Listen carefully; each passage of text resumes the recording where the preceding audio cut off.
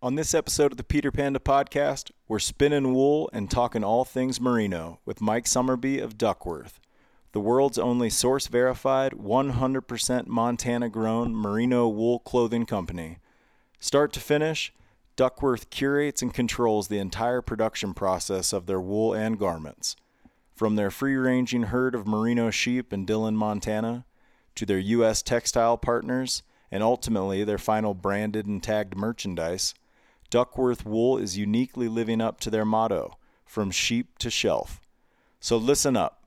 If you thought wool garments were nothing but old school itchy sweaters for your grandpa, you're about to learn how brands like Duckworth continue to develop and improve this renewable, natural material we as humans have been cultivating for over 13,000 years.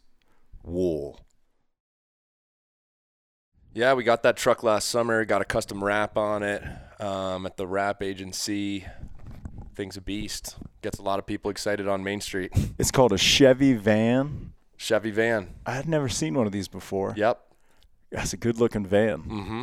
Does that shade of orange have a name? Duckworth Blaze? Well, you know, it's funny. I kind of just know it by the hex number, but it's. Oh, that's funny. I know it sounds a little dorky, but. Well, what is the hex number? FD5609. Google it, people. Yeah. You see this color, and you can picture this van sitting in front of my house right now. It's quite iconic. Yeah, it's a good shade, and actually the people that did the wrap originally just did the orange, and they were like, we were a little freaked out. It was a little too orange, and then they threw the decals up, and they're like, wow, it actually came out pretty sweet. The white accent, the logo, the white accents, all that stuff. Yeah, no, it looks great. So what does the quote on the side say? It says, performance gear for folks who don't give a sheep about fast fashion and fleeting trends, just homegrown, American-made quality every time. That's beautiful. Mm-hmm. Well, if you're curious who you're listening to, I'm sitting here with my friend Mike Somerby, and you just corrected me on the enunciation of your last name because I would have said it wrong. You said like the season and like the insect, or what did you say? Like the season and the insect. Yeah, it's the easy way to remember it. I will literally never forget it. Perfect. So, Mike, you work for Duckworth Wool. Mm-hmm. Tell me about Duckworth. We're in Belgrade, shout out, but Duckworth's a Bozeman-based so we have clothing company. Yeah, we have sort of, I guess you could say, two different headquarters, right? We have an operational headquarters in Bozeman, Montana. We're actually, for anyone that's familiar with Bozeman, we're just above Schnee's on Main Street, perfect location, right downtown. It's not a storefront, but it just gives us a really nice space to be right there in downtown. That was a really gorgeous Duckworth display within the flagship store of Schnee's downtown. So if you're in Bozeman, go to Schnee's for a lot of different reasons, but to check out some of the wool products from Duckworth that we're going to dive into here. Yeah. So y'all's corporate headquarters, call it, or upstairs downtown Bozeman. Yep, exactly. And then our second headquarters, which is really where the sausage is made per se, is actually out in Dillon, Montana, and that's where we have roughly 10,000 sheep running around in the prairies and gravelly mountains. Really beautiful country. Totally untouched. It's just still kind of a way of life that hasn't really changed too much out there, and it's a great place to obviously raise some of the best wool in the world. So yeah, I confessed to you when you came through the door. You caught me watching Duckworth YouTube videos, and there's some really great branding videos and product videos online if anybody wants to look those up as well. But it does show the Dillon, Montana headquarters and some of the country that y'all raise these sheep in and shear these sheep in, and we're going to get into all of that. But it's Dillon, Montana. What would you call that? Southwest, very southwest. Almost as southwest as it can get. I mean, you're probably, I don't know, at a good clip, maybe 30 minutes from Idaho. Salmon, you could dip down into sort of the Idaho Falls, Pocatello area pretty easily. Maybe an hour north up to Butte. It's really pretty out there, but it gets a bit more arid than it is over here in the Gallatin Valley. So it's almost like a completely different set of terrain conditions. Almost like a high prairie or high desert a little bit. Definitely high prairie. But those sheep live in very diverse locations and conditions throughout the year, which is a factor that goes into the wool production, which we're going to get into. But it's a really beautiful, special place, and that's kind of where the story of Duckworth began. So let's start with this. What does Duckworth mean? You know, Duckworth, the name has a interesting piece of lore around it, actually. And I wasn't around. So I've been the marketing director for about 3 years now here at Duckworth. And the name, you can ask a couple different people and you'll get a couple different stories. I like it. And I wasn't around for the original naming, but the one that seems to be closest to the fact here is that at its genesis, Duckworth pooled together a number of different personalities and pieces of expertise to get something as unique as Montana-grown, American-made, premium quality merino wool gear off the ground. And one of those people was a man named Graham Stewart. And Graham Stewart is actually an Englishman. And he comes from the Midlands of the UK, which you could probably equate a lot to our Rust Belt. You know, it's very industrial. It's gritty. It's blue collar. Kids start working blue collar jobs right away. You know, it just kind of has that sort of vibe to it. And Graham actually cut his teeth in a dyeing facility in the Midlands. So obviously the UK is famous for its wool. And so he was there learning to dye wool probably as a young teenager into his later teen years.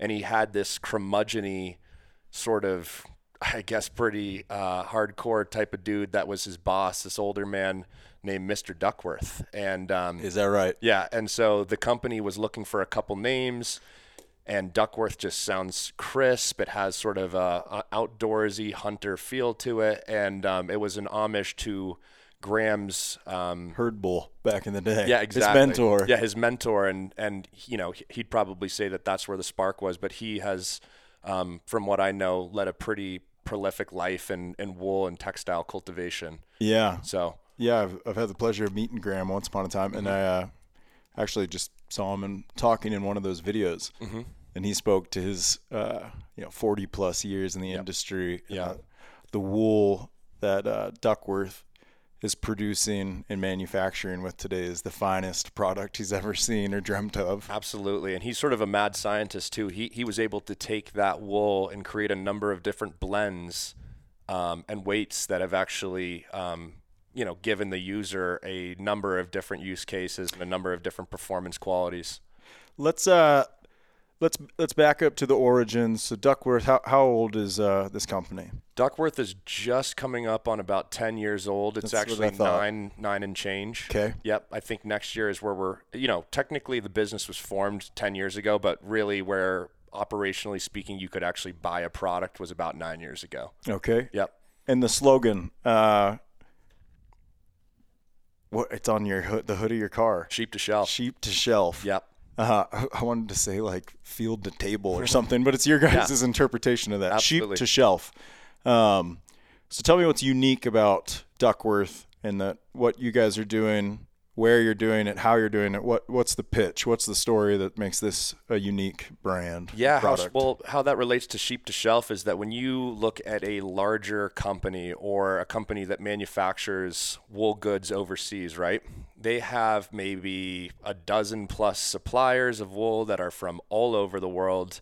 They blend that all together. Then they ship that off to another country to get it spun. Then they ship that off to another country to get it woven into fabrics and then into finished goods. And what you have is this really nuanced, massive supply chain that is spanning multiple continents all at once. And there's a number of things that are wrong with a model like that. For one, I mean, I'm actually from New England originally. And if you have ever seen the movie The Fighter, or if you've ever spent any time in New England at all, you'll see that there are just these dilapidated mill towns that are the result of American industry pulling out to overseas manufacturing almost overnight. Yeah, and I want to dive into that on why today U.S. manufactured textiles and clothing are very few and far between, and often an expensive, not sensible option for some of these companies. But you guys have grabbed the bull by the horns. Definitely. And you've brought back, you continue U.S. manufacturing of a wool textile beginning to end. Yep. From sheep to shelf. Exactly. And so that just really encapsulates the sort of the crispness and and just sort of how small our supply chain is by comparison. I mean, our supplier for wool are literally our co-founders, the Helly family out in Dillon. Yeah. And they've been ranching now for 4 generations. Wow. So there's a lot of expertise built in right there, but you can know exactly when you put on a Duckworth garment where that wool is coming from, which is, I mean, totally unique. So walk me through that. If I'm a little baby lamb, first of all, is Merino a breed? It's a breed, so it'd be kind of like a Labrador Retriever next to a wiener dog. So tell me about a Merino sheep and what makes it a Merino sheep, and why can I shear that doll sheep over there in the corner and make wool? I don't think I can. You cannot, and I'm not going to try. And so, well, there's actually another fun piece of history behind Merino as a breed. It goes obviously a lot further back than Duckworth, but so way back in the day, the Kingdom of Spain had this breed of sheep called Merino sheep, and they produced, around the Western world and beyond, people knew that this was the place to get your wool. This was the finest grade quality wool, and basically back then they only had cotton and wool to really make clothing out of. And why was Merino wool better than the neighbor's wool? So it has an outstanding amount of crimp. It's really soft. There's a lot less itchiness. I mean, if you look at some of the breeds of sheep that people make clothing out of, it's very coarse. It just doesn't feel that great next to skin. You might think of maybe this is more comfortable, much higher more performing wool. Definitely.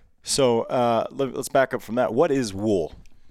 So wool, and this is starting to test the extremes of my scientific knowledge of just wool. a kindergarten level. Okay, so when we think of our hair, it is a keratin-based fiber, and wool is actually a protein-based fiber, which comes with a number of evolutionary benefits.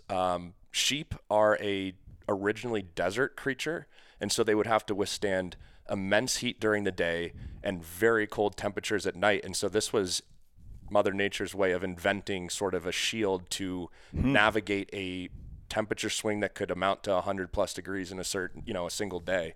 So it reacts quite differently than human hair to things like water introduction. It actually becomes warmer when it's damp. Which is so counterintuitive. Like, that's hard to wrap your brain around. Absolutely. That this fiber would absorb the water Yep. and almost work harder for you. Yep. There are stories actually of wool sorting facilities in New Zealand spontaneously combusting because water got into the middle of a pile and it got of too wool. hot. It got too hot, and then suddenly the whole place is on fire. Get out of it. It's like a nuclear reactor having some meltdown. Exactly. So I've actually been out in the rain in Duckworth and felt perceivably warmer than I did before that rain started to fall. Well, it's no secret. I mean, you look at old mountain men or any old timer, they probably got on a heavy wool shirt. Yep. And that's what I think a lot of people perceive the wool product in the category of wool as a whole as it's a really heavy, warm, itchy jacket or pant. Yep. And it's great. It's going to keep you warm even when you're wet. There's other benefits to it we'll get into about antimicrobial, but it's probably very heavy and very itchy. And I have half a closet full of Duckworth, and none of it's like that. Yeah. Yeah. It's extremely luxurious, and some of the pieces I have are lightweight and breathable and not itchy at all. I mean, soft as cotton. Mm-hmm. Yeah, I'm wearing one right now, the Vapor Tee. Yeah, one of my favorite pieces. Yep. I got a Vapor hoodie. Mm-hmm. Yeah, I love that thing. It's amazing. I just was in Alaska for 14 days on a hunt, and I had Duckworth bottoms, long johns on for 14. I didn't change my long johns in 14 days. Yeah. And I had a couple pairs of Duckworth socks, only a couple that I rotated through.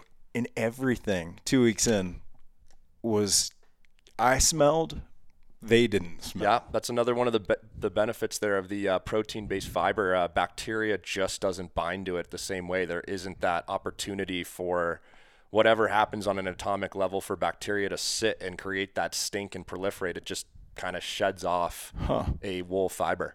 And it's because it's a protein-based fiber from an animal that was dealing with the same things we're dealing with out in the elements. Exactly.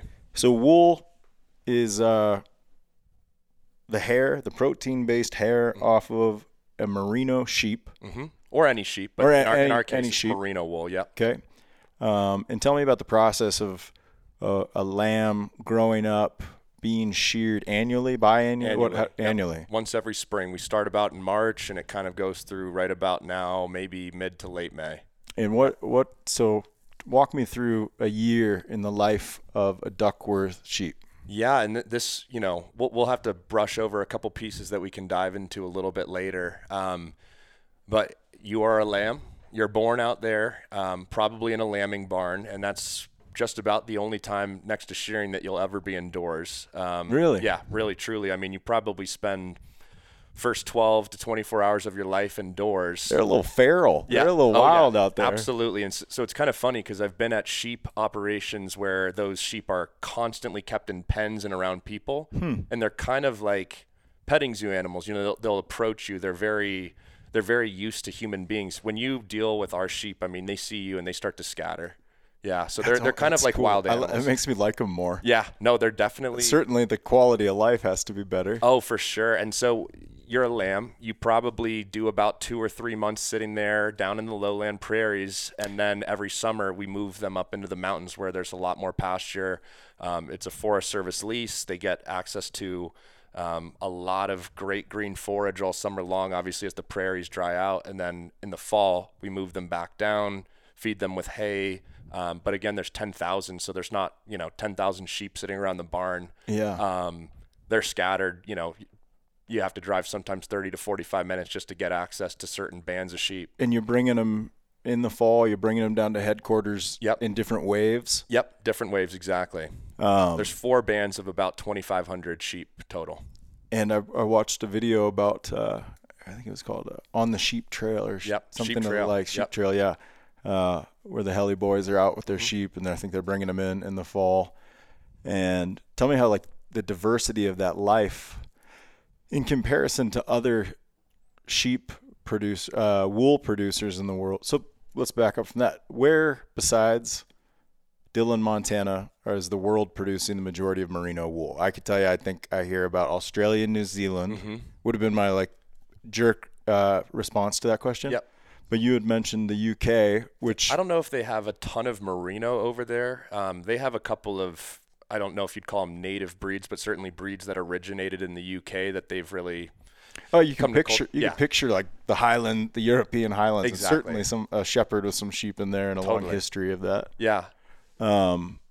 But is Australia and New Zealand popularly accepted as like the major producers of it? I would say probably the grand majority of merino wool being geared towards clothing production is in Australia and New Zealand. And the majority of those producers are part of the bigger machine that you described to us, where they're selling to a textile, the textile is selling to a dyer, and exactly. It's going from hand to hand to hand on this bigger, messier system.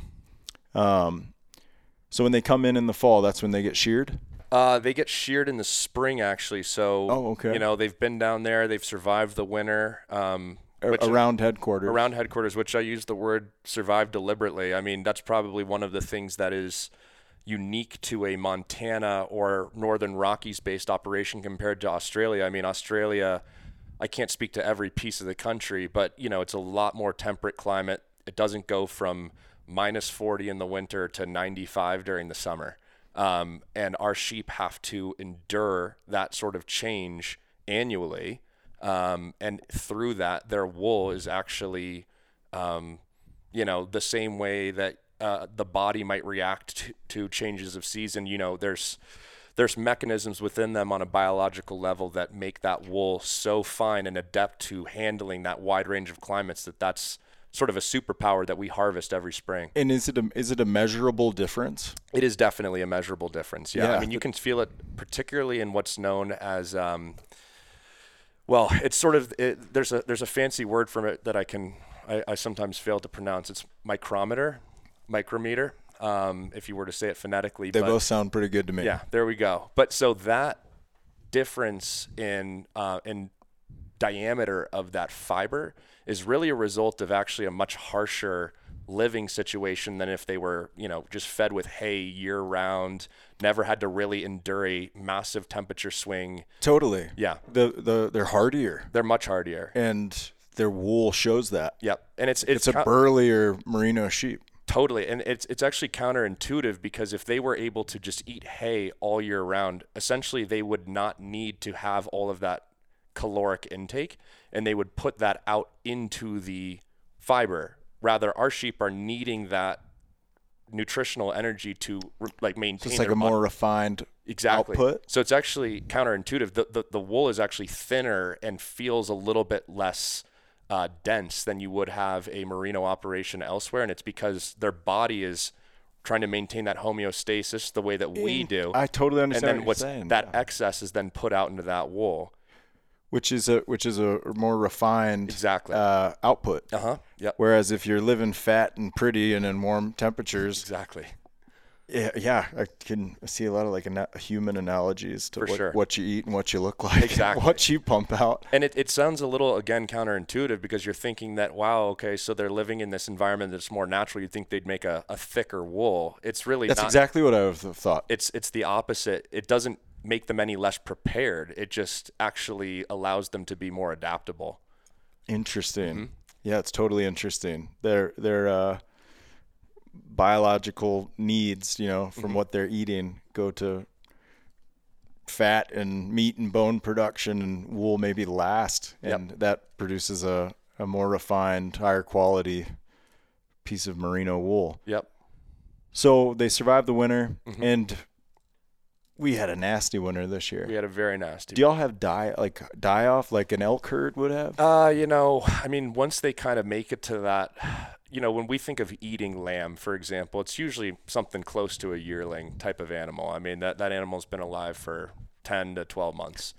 So I don't want to cut off the wool production circle, but I want to know if these sheep ultimately end up on the dinner table or not. Some of them do, actually, and the wethers do, or at least a crop of the wethers do. What's a wether? So a wether is a lot like a steer. It's a castrated male. Got it. Those are the first. Dude, if you're born a male into any of these operations, I don't care if you're a cow, if you're a sheep, you got the short end of the stick. Well, at least that year alive, however, is of really high quality. I mean, you're literally like a wild animal. I mean, you are roaming the mountains, you are running around doing kind of whatever you want to do within the confines of whatever your shepherd really wants you to be. But you're a herd animal out in the mountains versus just sitting in a pen waiting to, eventually become a lamb chop. Totally. And it's just so unique. And then you get into the spring, and you guys are going to shear them. Yep. So they come down, they survive that winter. At that point, they're pretty hardy, and there's a good chance that they're fluffed up. They're fluffed up. You see them, you drive around Montana. Yep, exactly. And they're hardier at that point. They're strong. They're shorn. Some of the wethers again then get processed for food. Our buyers typically tend to be high-end restaurants, actually. So the meat is still really high quality, and that's actually more of the business of the ranch than Duckworth itself. Duckworth doesn't really have anything to do with that portion of the business. Yeah. Our founders still have a ranching operation. It's just a part of a byproduct of the operation. Yeah. And then the ewes are what happens with every shearing session is that we put each and every single fleece into a pretty high-tech machine that measures the sort of average diameter of that fleece, and that allows us to then say, okay, this is super fine. Let's make it into a T-shirt where it can be against the chest and not be itchy at all. Okay, this is a little coarser. Let's make it into socks where it's a bit less sensitive skin. And each batch, depending on what those sheep were eating in the last year and the weather they endured and all these other variables, the whole batch is going to be kind of a specific, unique. Yeah, completely. Interesting. So you will designate certain batches for certain products. Definitely. And then we can then say, okay, this lamb made really high quality wool. Let's make sure that this ewe is then bred with a ram that we've selected that also has really fine quality wool, and we can continue to make sure that constantly refining those genetics. Yeah, exactly. How long does a sheep live? You talk about renewable resource. Wool, you're doing this once a year with the same animal. Yep. So I'd say about 10 years. Okay. 10 to 12 years. Do they have sheep have single lambs or twins? They can have up to triplets. Really? I've seen triplets. They might have, I guess it'd be quadruplets, I think is the word. But what's the norm? The norm is Usually a single lamb, Okay. but it's not terribly unusual to have twins. Got it. Yep. Just a pretty efficient renewable resource. Totally. And each sheep makes about 15 T-shirts worth of wool every year. No kidding. Yeah. When I see a big fluffed up sheep, then I'm like, man, that thing needs a haircut. Yep, exactly. I'm looking at 15 garments. Just about for us. That's interesting. Yeah. So tell me about the shearing process. I know y'all have a big rendezvous. What do you call it? You got a name? The shear and shred. Shear and shred. Tell me about that event. So this is just one of the iterations of us doing the shearing because, it's about a 2 to 3 month long process.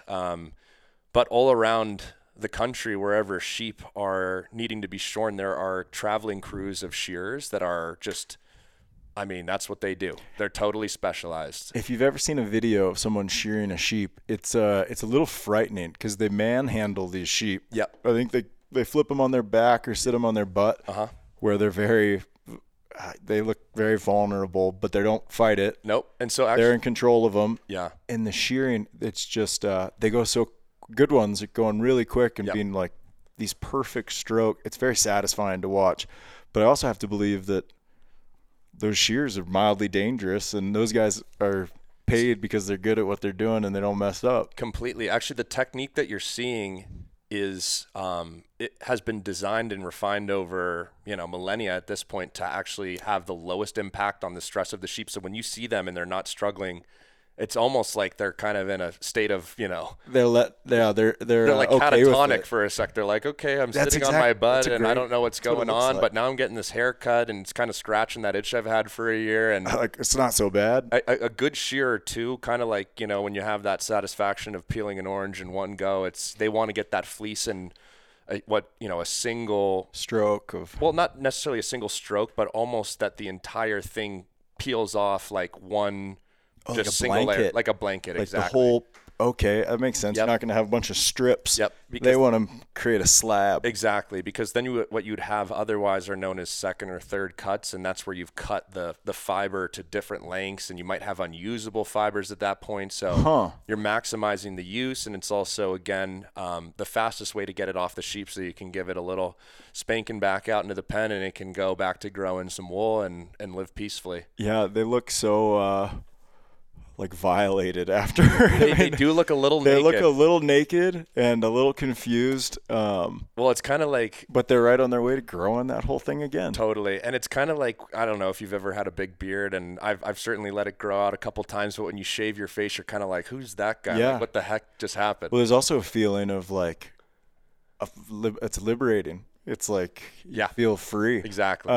We have to do it too because otherwise they'd continue to grow that fleece. And there are some stories of sheep that have gotten out into the wild in places like New Zealand, and they've done 5 years of growing. Yeah, I can picture. You can just see their like nose sticking out of like a, and it's feel bad for them. It's definitely not a good place for them to be.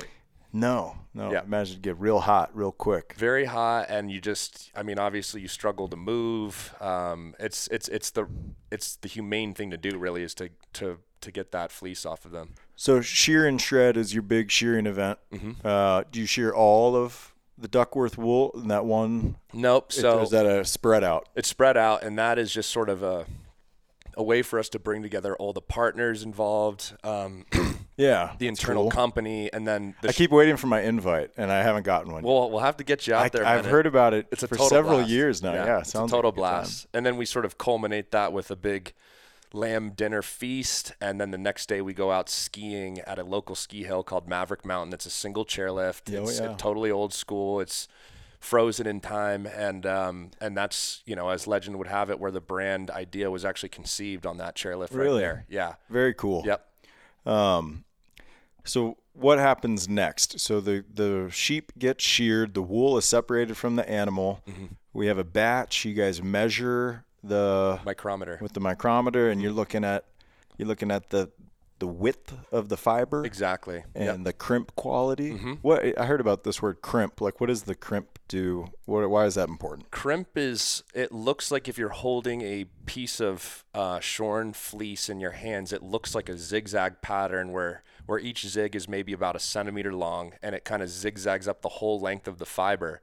And essentially that's That's natural loft right there. You know, it keeps the hot air in or it keeps the hot air out, depending on the season. That makes sense. Yeah. So when you have a Creates airspace. Yeah. So when you were pointing to that doll sheep over there, you can see that sheep has really straight looking hair. Right. Kind of how we would think of a human's hair or a dog's hair.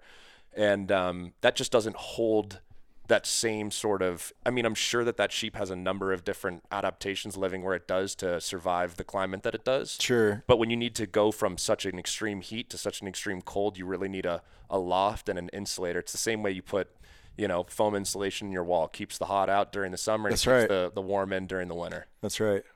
And so I've seen these pictures of these like big these like giant bags full of like raw wool. Yeah. Imagine that stuff's like pretty dirty. Yeah, what happens next? What's the processing of this? So that wool is then sent to a facility in the Carolinas, and that place. But it doesn't leave Duckworth. Like you guys own this process beginning to end. Where this is the difference of other wool producers. When they shear it, they sell it off, never see it again, never hear about it again, and they're done. Nope, we have that end up returning to us. Even if our supply chain isn't fully integrated where we have to have third-party partners within the middle of the supply chain, we own the front and back. Yeah. Totally. So we will send this off to a scouring facility. They'll clean it. We'll get it spun. We'll get it turned into fabrics that we have designed with the help of Graham Stewart. And so they clean it. They got to clean it up. Through several baths, and then spinning that wool into yarn. Is that correct? Yep. Yarn can come in several different diameters and products, I'm sure. Yep. What does that look like? I imagine like a giant like food processor or something, like weaving, like tumbling it until it's a string or something, or to like a spider web. So when it's scoured, it's turned into a material known as top. It kind of looks a lot like white cotton candy. And then that material is fed via almost, it looks like a rope of cotton candy going into a machine where it will then be separated out into those individual fibers and spun into a yarn based on the density that we're going for that specific end product. And after it's in wool form, it's a strand of wool, then it could get dyed. Exactly. Just coloring. Yep, exactly. No benefits besides adding color to it. And then from there, it goes to an American textile and is woven into a product. Everything is done in the United States, and we work with people that are at this point specialists in those blends and fabrics that we've designed that are some of that secret sauce that really makes it for a great product no matter where you're going to end up being out in the backcountry, or what time of year rather. And we manage every piece of that supply chain, and then it gets bagged, boxed, and sent to Missoula, which is where our warehouse is, and you can go online and then pick up whatever you need. Yeah, are you guys customer direct? Is Schnee's the only retail space? Schnee's is the only retail space. We did have dozens of actual retail spaces before the pandemic. You reeled it back in? Well, that's why I was hired on, actually, is to help bring this business from a brick and mortar model to an e-commerce model. There's a number of benefits. Obviously, we keep more margin. It's more expensive to produce in the United States. That's why everyone's moved over to China and Vietnam. There's the whole process. I mean, y'all aren't taking any shortcuts. If anything, you're going out of your way to spend more money. Yeah, it's a lot more expensive. But to create with this end goal in mind of producing the finest merino wool products in the world. Yep. And I think Duckworth has succeeded. Well, that's what kind of pisses me off, and I think puts a little bit of a fire in our belly, generally speaking, as a brand. If you look at our products and you look at a competitor's product, they're just about the same exact price point, maybe $5 to $10 difference. Is that right? Which means that they're definitely making a bit more cash off of you. Interesting. And they're doing it in a lot less. So you guys are still competitively priced with completely competitively priced. Yeah, but doing it a little more honorably. And we're supporting American communities and American jobs and all over the place. Exactly. I mean, there are just thousands of hands that probably touch, every piece of our product. What's the turnaround from the time you cut the wool off the sheep to it's in a shirt? is that like a 2-year process, a year? You know, that's kind of the trick of a business like this, is that if we had, you know, when businesses moved overseas, a lot of expertise died off, right? There used to be a ton of wool production in this country. Now there's not so much. So is that the correlation with NAFTA and U.S. textiles just becoming non-existent? We used to be the textile powerhouse of the world. Right. I mean, from about 1800 to probably 1940, I mean, this is where things got made into clothing. And then I believe it was in the dawn of NAFTA that U.S. textiles were kind of took the blunt of that blow, right. And Asian manufacturing was able to do it so cheaply that it killed the U.S. textiles. They couldn't keep up with them. We're Americans and we're capitalists for sure, right? Yeah. But if you were to look at everything from a purely dollars and cents standpoint, it is more cost effective to do something over in Asia or in South America. But that doesn't necessarily make it right. I heard a giant textile was just built in Louisiana.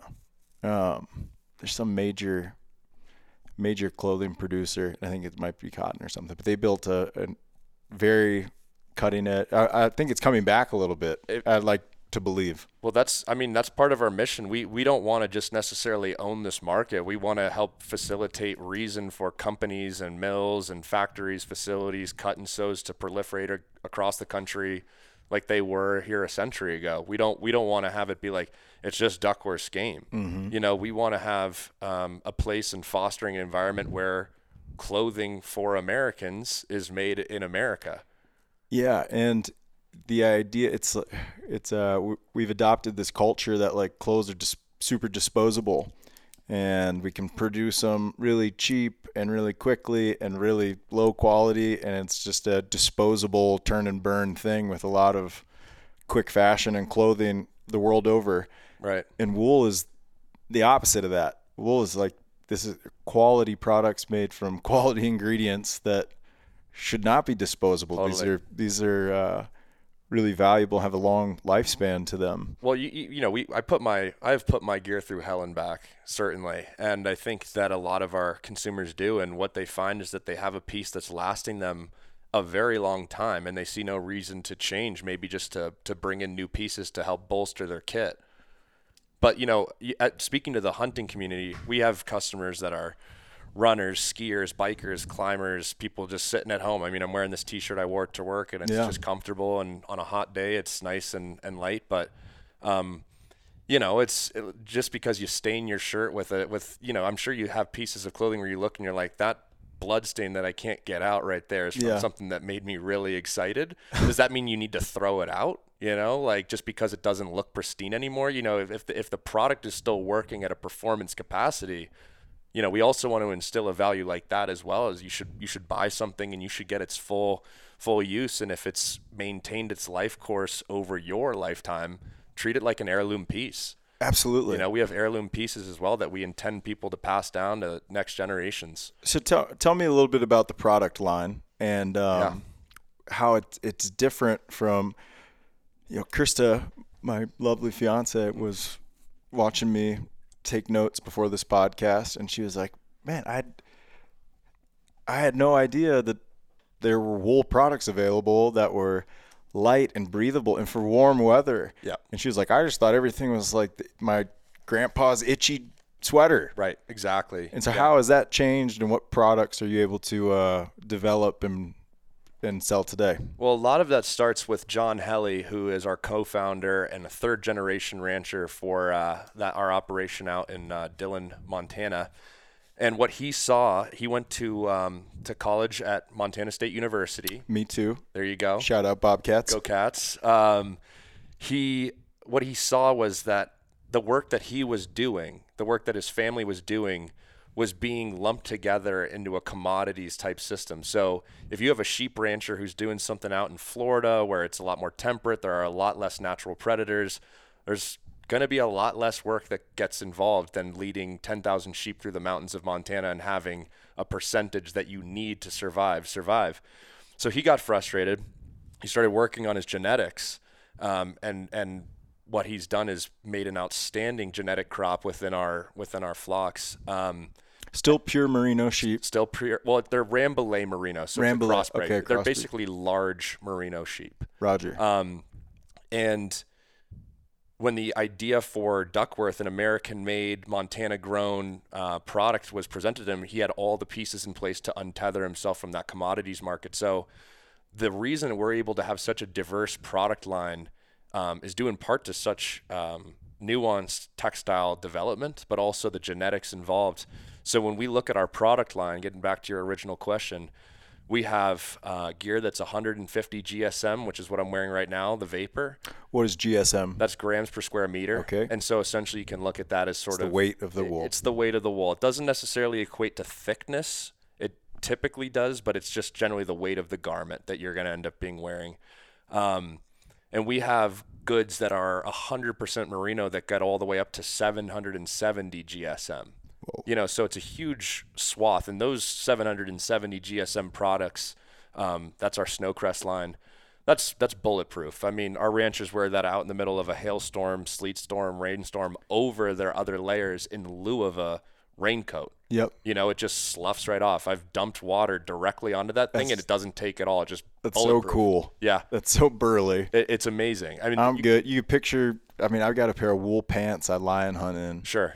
And same thing. Yeah. Like I'll go into wet snow, dry snow, everything. Right. And like they're bomber. Yeah. No matter what. Totally. Even if they get wet, I'm still good. And that's kind of what, I mean, I have a pair of my dad's old Woolrich pants. Yeah. Similar sort of thing. They're, you know, they're totally bulletproof. Yeah. Like a real heavy wool flannel. Exactly. That's what the Snowcrest is. It's like a shirt jack. But I picture a super itchy wool. And it's just not that way anymore. No. And you really, I mean, that would be such a dense shirt that you probably wouldn't be wearing it on its own anyway. But against the skin. If you were to, it wouldn't be a problem. Right. You know, you wouldn't be sitting there thinking about your arms and your chest getting all scratched up by coarse ends.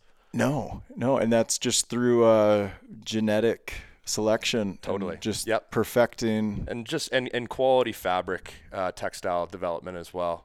That's part of it too, huh? Yeah, and you know, and the cleaning up of it. Yeah. Are there like guard hairs and wool? Like I think of an animal producing like a beaver. A beaver has that top coat and guard hairs, and then it's all really the same. Okay. I mean, if you look at a freshly shorn fleece, you can see that the outer layers certainly has a lot more grime. You know, it's almost like it creates its own. Think of like a patina, right? Sure. It's got sort of a patina on it, and the inside is just like pure white, totally soft. That ivory. Exactly. Yeah. Exactly. That ivory clip. And so, you know, when we clean it, we get out all that dirt and the burls and all the stuff that they pick up from running around in the sage in the mountains. But so back to the product line, it's hard to believe that you would wear wool in hot weather, but some of the pieces Duckworth makes are absolutely designed for super breathable hot weather. For sure.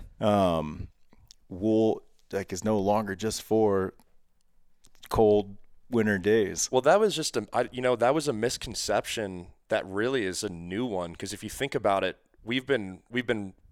humans have been working with sheep for about 13,000 years. Yeah, that's crazy. And if you look at the shepherds in places where sheep, or at least the breed of sheep that we have since domesticated, which is the Middle East, if you look at those shepherds today, and for those entire 13,000 years, they'll be in blistering, you know, Middle Eastern desert heat wearing a wool robe, you know, or a wool tunic, right? Because it keeps them cool. I promise you, if there was a better way to stay cool, they would have figured it out over 13,000 years. Yeah. But we have a cottonized system. Cotton is a wonderful textile as well. It has its time and place. But it also has a lot of downsides. Yeah. And so in a nutshell, tell me the difference between cotton and wool. There's so many for one, we talked about odor, we talked about water retention. I mean, I've been out, and I'm sure you've been out in situations as well, where suddenly the sky opens up on you. Sure. And if you are wearing a cotton t-shirt or a series of cotton layers, you will have that warmth zapped out of your body with. What's the old saying? Cotton kills. Cotton can kill you. Yeah. I mean, it can literally put you in a hypothermic state before you can really react. And it is, I was standing outside a couple Octobers ago. This was during the COVID days, and I was at a concert with a couple buddies. And You were at a concert during COVID days? Well, it was that, the whole outdoor You were part thing, of that alternative crowd. Exactly. Yeah. Going to concerts during the middle of COVID. For sure. Well, they still made us stand outside, and it was October in Montana, and I'm the, smallest and slightest dude in the crew. And my buddies are all sitting there we started getting rained on. Oh, and they're like, no way. we need to go inside, man. It's freezing out here. Like, You're this like, is I'm kicking good. our ass. I was like, is it really cold? I didn't even realize, and that's because they were sitting there wearing real life testimony. Exactly. And that was just a really easy side by side, because for the most part, when I go out, whatever I'm doing in the backcountry with other people, they're wise enough to wear the wool as well. Yeah. But that was a real side-by-side comparison with dudes who have BMIs that are, significantly higher than mine, and you would think would have been able to stand out there a lot longer than I did. And I thought that was a pretty cool little accidental test. It's like superpowers or something. It's truly like harvesting a superpower in this animal, yeah. Yeah, without killing the animal. Without killing it and doing it, crazy. 10 to 12 times over before it naturally passes away. Yeah. I recently saw you guys were developing some insulated products with wool. Yep. Yeah. I'd never heard of this before. Yep. So you think of like a puffy jacket or an insulated jacket. It's either going to be traditionally down feathers from a goose. Yep. Or a poly fill. Yep. An synthetic fill. Yep. Which is just like plastic and nylon. Right. Filling. Yep. Pillow fill. Mm-hmm. But you guys are starting to make puffy jackets with wool. Yeah. Yeah. So that's we call it a merino wool batting. And essentially we take pieces of the wool clip that would otherwise be unusable because the fiber length is just too short to actually be managed into a spinning. The shear didn't get that slab. It's just, there's these little pieces that fall off, totally. And so you'll see them all over the floor of the shearing barn. And all these different pieces that normally would be chucked into the trash.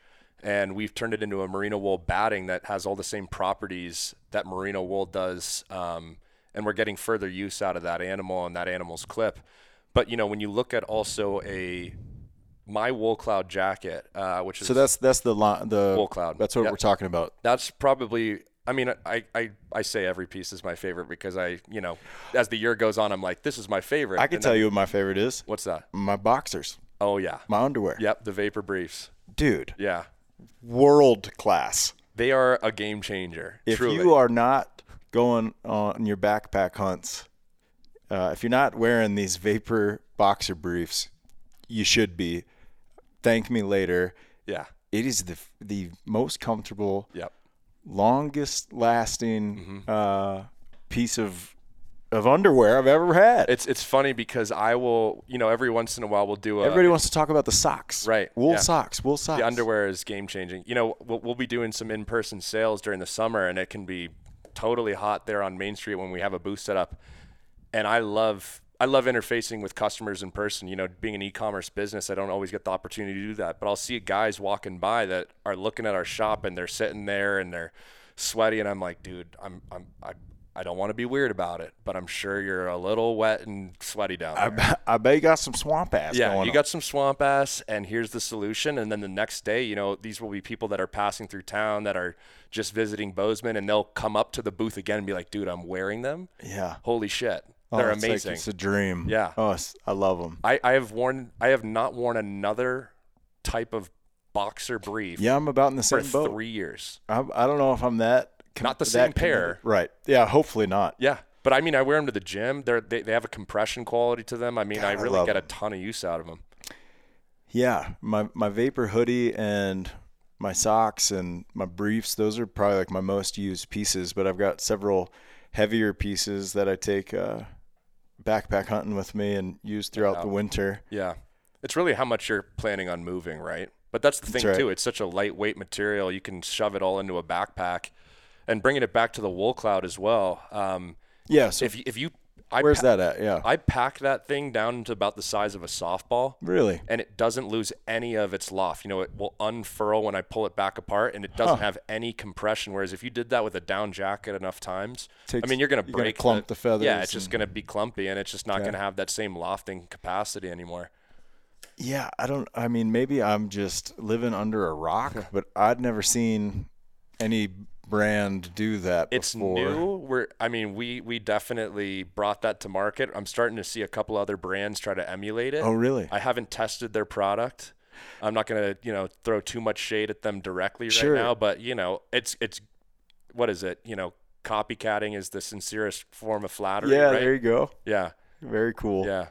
Tell me about product care and washing wool, and what's your recommendation, or what's the rule of thumb on that? That's kind of the hang up for a lot of people, I think, is that wool does require a bit more care than a cotton t-shirt or a synthetic. The way that I've had it put to me from day one is that you wouldn't necessarily take your Ferrari through the town, car wash, right? You just wouldn't do that. Great analogy. You do that for your other cars, no problem. You don't really worry about it. You bang up your truck. I mean, I bang up my gear all the time, but at the same time, I want to make sure that it continues to last and have those performance qualities. So product care is very important. It is. I have a couple products now that I've had for 3 years running, and I'm a lot less afraid of throwing them into the dryer by accident. And I've pulled them out, and they've survived just fine, and they keep doing what they need to do. I mean, this one into a dryer, and I've had no problems here. So talk me through that. What's the recommended? Is it piece by piece, or just? I guess if you were to put it in a nutshell, how do you take care of wool? Certain pieces we recommend taking to a dry cleaner. Really? Certain pieces, but I mean, some luxury shit. But that's if you're wearing it probably every day for 3 or 4 months. Mm-hmm. Because you just have no reason to really necessarily clean it, right? Right. Unless you're kind of a germaphobe. If it doesn't stink for me, it's going right back into my bin, and then I pull it out the next day, and I know I'm wearing it skiing, hunting, running, whatever. So the dryer. You don't want to put. You generally don't want to put wool into a dryer. That extreme heat. Yeah. If I'm picturing this correctly, the wool fibers would tense up, and the garment would get smaller. It can shrink. We try to manufacture our goods so that in case there's an accident, it doesn't really happen. You can see this T-shirt still fits fine. Yeah, I mean, it's just a reality of the textile. You might piss off your wife or girlfriend, but essentially what I would recommend is putting it on tap cold wash, if not a hand wash, and just letting it air dry over the back of a chair. Man, I wash my bloody backpack and game bags in our bathtub. Yep. I thaw out frozen pine marten and beaver in the bathroom over there. Yeah. So I think I'll be all right. You probably have set the bar high. This is a little bit of lower barrier to entry for you. Yeah. I created a strange reality here in Belgrade. It's a good one, though. Yeah, it is. It really is. And what did you call them? A heritage piece, or like you could think of like an heirloom piece. Like these are not disposable pieces of garment. We were so trained today in today's clothing and textile production that clothing's disposable, clothing's here today, gone tomorrow, and wool is the counter culture to that. Yeah. I mean, we bringing it back to that wool-rich pair of pants that my dad, gave me, it's kind of cool just on its face to think, my old man was wearing this, whatever he was doing out in the snow, and now I've got this pair of pants, and they're still rock solid, and I don't really need to worry about the cold or what have you. And I think passing down a piece of clothing can have a lot of sentimentality to it. The same way you pass down like a rifle or a shotgun, right? Yeah, it's just going to make the comparison. Yeah. Like you got your grandpa's shotgun. Yeah. Be cool to have your grandpa's for sure fleece. And, I gave him a wash just to make sure, my bad sweat was out of it. That's part of the history. Yeah, exactly. Well, that's too cool. What's in the pipeline? What's the future of Duckworth look like? Did you already shear this spring? We have shorn. We sheared the sheep. We've got a couple new products in the hopper. One of the things that we were really excited about this past winter that we released was we worked with the Sullivan Glove Company out in Oregon. And what they do is actually hunters will either donate hides. Yeah, buckskins. Yep. Deer, elk, bison, what have you. They'll donate those hides or they'll sell them to them.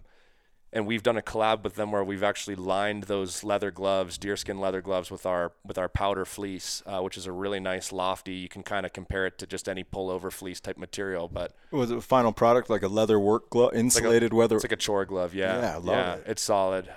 We've got a couple other pieces in the hopper. I don't want to necessarily tip off the. Hey man, I won't tell anyone. I don't want to tip it off. I don't want to piss off my production guys. But we've got a couple cool new things happening, and When I started, again, we were transitioning from a brick and mortar to an e-commerce business.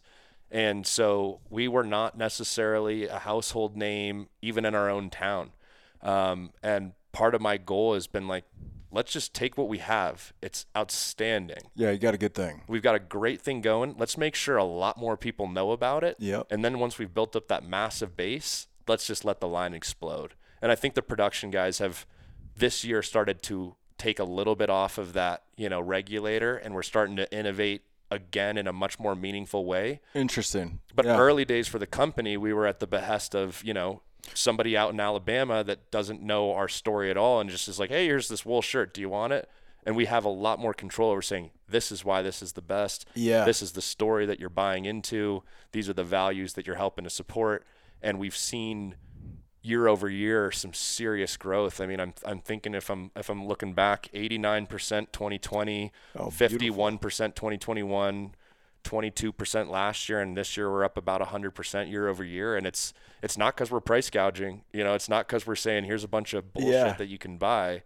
It's because people are catching on and telling their friends, being like, I just was out in Alaska. I just was in the Arctic. I was down in Patagonia. I was in the mountains of Montana, and this thing saved my ass. Yeah, I love, a lot of my friends, myself included, are just gear junkies. Yep. And there's no cooler piece of gear than wool, like naturally grown wool fibers. That's as cool as it gets. I'm glad to hear you say that, because it can be hard to sometimes compete against, we've got this sort of quicks down sort of cutting edge, exactly, brand new. It feels simple, but it's the same way that everyone looks at an old Chevy and that thing's awesome. I think because it's still running and it's still a beast. I think it's cool. What'd you say?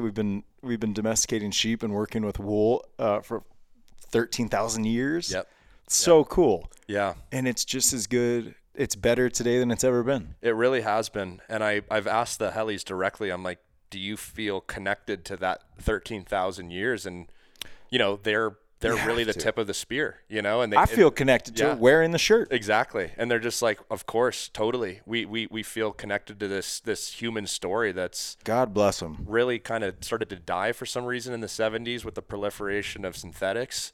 But people are catching on that this is something that you want to have. Yeah, but that's not just like a cool nostalgic thing. It's like it's better. It's the best thing. It's better. Yeah, it's just plain it's like better. we lost sight of it. Maybe we look this misconception. Well, I think people always go for technology, right? The newest, flashiest thing always, for some reason, has appealed to people, and I think that's just human nature. Yeah. But sometimes we look in the mirror and say, we've been doing this one's good. Yeah, this one, why did we move by that? If it ain't broke, don't absolutely fix it. Yeah, absolutely. And I think today people generally are, social media, right? People are starting to get pretty annoyed with it. It's interesting. It used to be the world, and I think it still is, but people are like, I'd love to step away from that actually and move away. And I think you can kind of look at it. It's not a perfect analogy, but just because something's space age and modern doesn't make it better. Sure. It doesn't make it a superior experience.